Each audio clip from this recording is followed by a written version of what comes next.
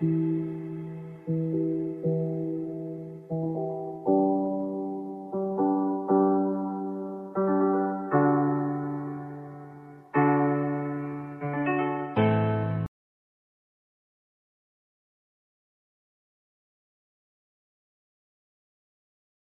very warm welcome to today's pre-market trade plan live session, which is your opportunity to be as prepared as you possibly can for today's trading opportunities. So let's get straight into it then, guys. We've got a couple of things to ponder on, really. Being straightforward, there's a lot that we don't really like about these markets at the minute. And we have a phrase, which is, if in doubt, stay out. There's a few sort of concerning elements to these markets. There's a little bit of upside down price action across the board. We've got bond markets pushing higher. We've got indices rolling over to the downside. We've got a weakening dollar.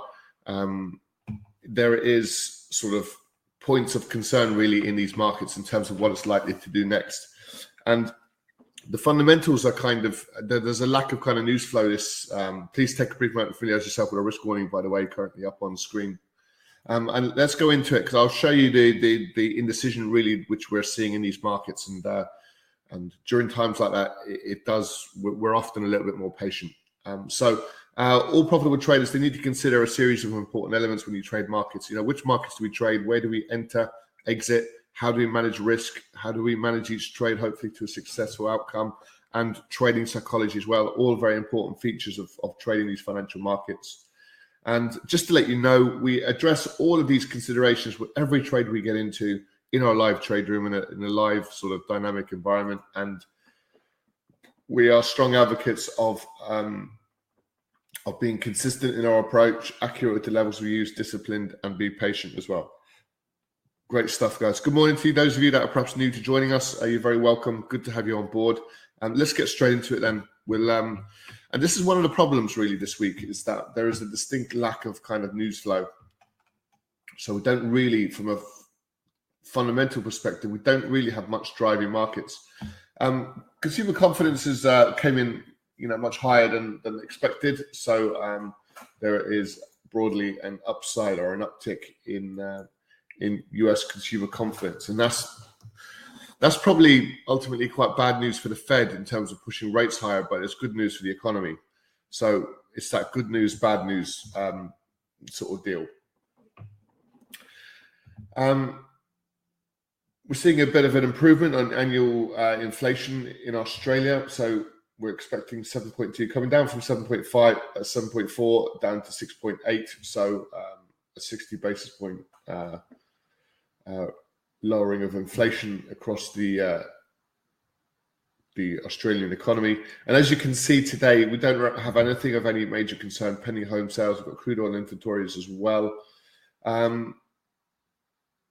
So we're going to get some more CPI data tomorrow, and we've got GDP and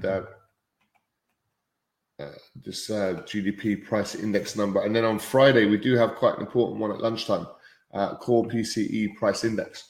So we've got one or two kind of important news events, but nothing of any major concern. Good morning, everyone. Good to have you with us. Okay, so let's take a little step back and we'll kind of see where we're at with these markets. And this is the problem we've got. We've got this type of price action really over the last 2, 4, 6, 8, 10 days. So all this says to us is that we're kind of in this little sideways pattern. And what we're looking for is, if we get a break above this level in here, we would certainly probably look to change our bias short term.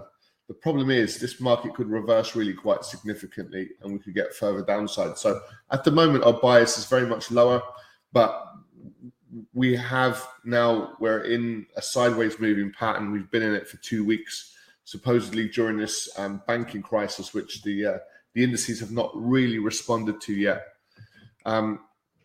We've now got raising rates. We've got rates pushing higher again. They're kind of bouncing off their lows. If I just zoom in a little bit. So as these broadly softened, we wouldn't be too surprised to see equity markets push higher, and even more recently, its cause for the initial drop was very much positive potentially for stock markets. It does imply that there's a recession on the way, and there is concern, deep lying concern, probably as a result of this banking situation, which now looks like it's just complete incompetence and reckless behavior from board management as to why these banks got themselves into deep trouble. And there is questions for regulators to answer as well. Is that how do they not, regulate what these banks are doing? They know they're not doing the right thing. The Fed mentioned that they already warned Silicon Valley Bank, and they still allowed them with. They had a $42 billion bank run. And that's when they kind of stepped in. You think they would have stepped in prior to that if the bank wasn't being run well. So we're seeing an upside, a significant bounce really off 3.77. So that's a sizable, bit of progress made to the upside. And we'd expect that to have a bit of a downward sort of impact on these markets. And as you can see, it's kind of rolling higher. So right now, there's a little bit of a positive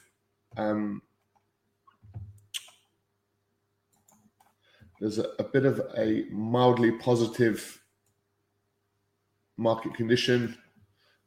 We're kind of in steps with this market. So we spent 2 weeks moving sideways, and then there was a bit of a spike to the upside, and it eventually kind of rolled over. But this is why, again, would we see either a break to the upside, or would we see this market, break lower? And it could obviously go each way. And what this market's doing is it's searching for the next opportunity. So we can do this across the US indices. We're not getting any more clarity than this. So again, 2 weeks of sideways moving pattern. So that's why we're a little bit apprehensive, because we want to try and determine what's likely to happen next with these markets. They're likely to be the driver for many of the currency markets and also the commodities as well. So the FTSE, there's your 2, 4, 6, 7 days of sideways moving price action. The DAX, same situation, 2, 4, 6, 8. We're just up and down. It's kind of reversing day by day. So we've had a bit of, a bit of a coherent, we had an initial move to the downside, and then we've just had a very, very strong pullback. So at some point, will the next leg be to the downside? But we're waiting for this market to top, and it's not really doing it. It's just extending higher quite considerably. It's falling off a cliff very significantly, and it's rebounding back to these highs. And we're seeing a lot of this price action across a lot of these markets. 2, 4, 6, 8, 10, 12, 13 days sideways moving. This is nearly 3 weeks now of Bitcoin during this banking crisis. We saw a nice move to the upside, and then just nothing but sideways moving price action. And we do like breakouts of sideways moving markets. So the one trade that we were talking about yesterday morning was a break above the 73.12. Unfortunately, it was quite erratic as well yesterday as well. So we had these little breaks to the downside. So our bias was correct, but it was a really tight stop loss, and we knew that going into it. So further upside for US oil.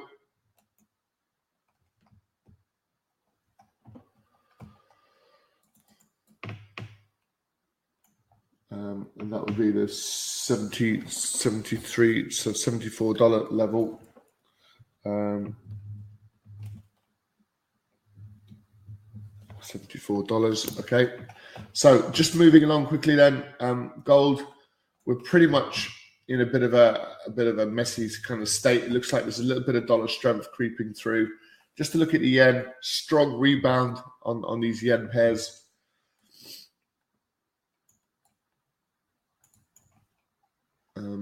If you look at the pound, this is making, we've got 200 period moving average just above these highs. We've actually got a stronger dollar than a weak yen. So really, one of the weakest currencies out there at the moment is the Japanese yen. So a bit of a retracement really of yesterday's price action, pretty much across the board. Bit of dollar positivity.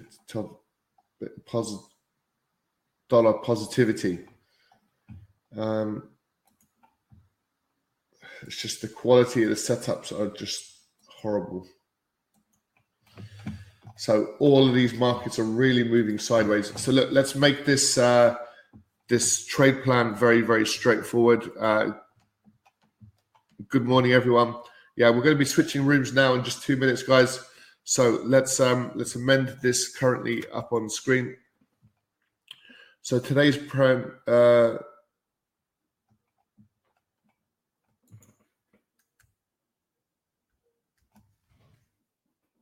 due to lack of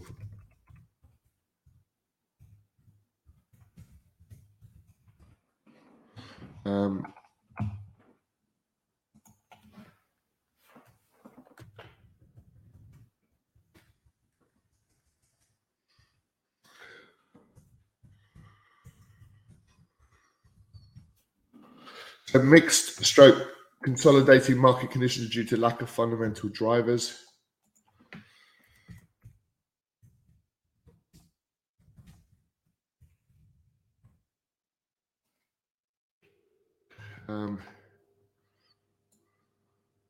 So we can certainly look at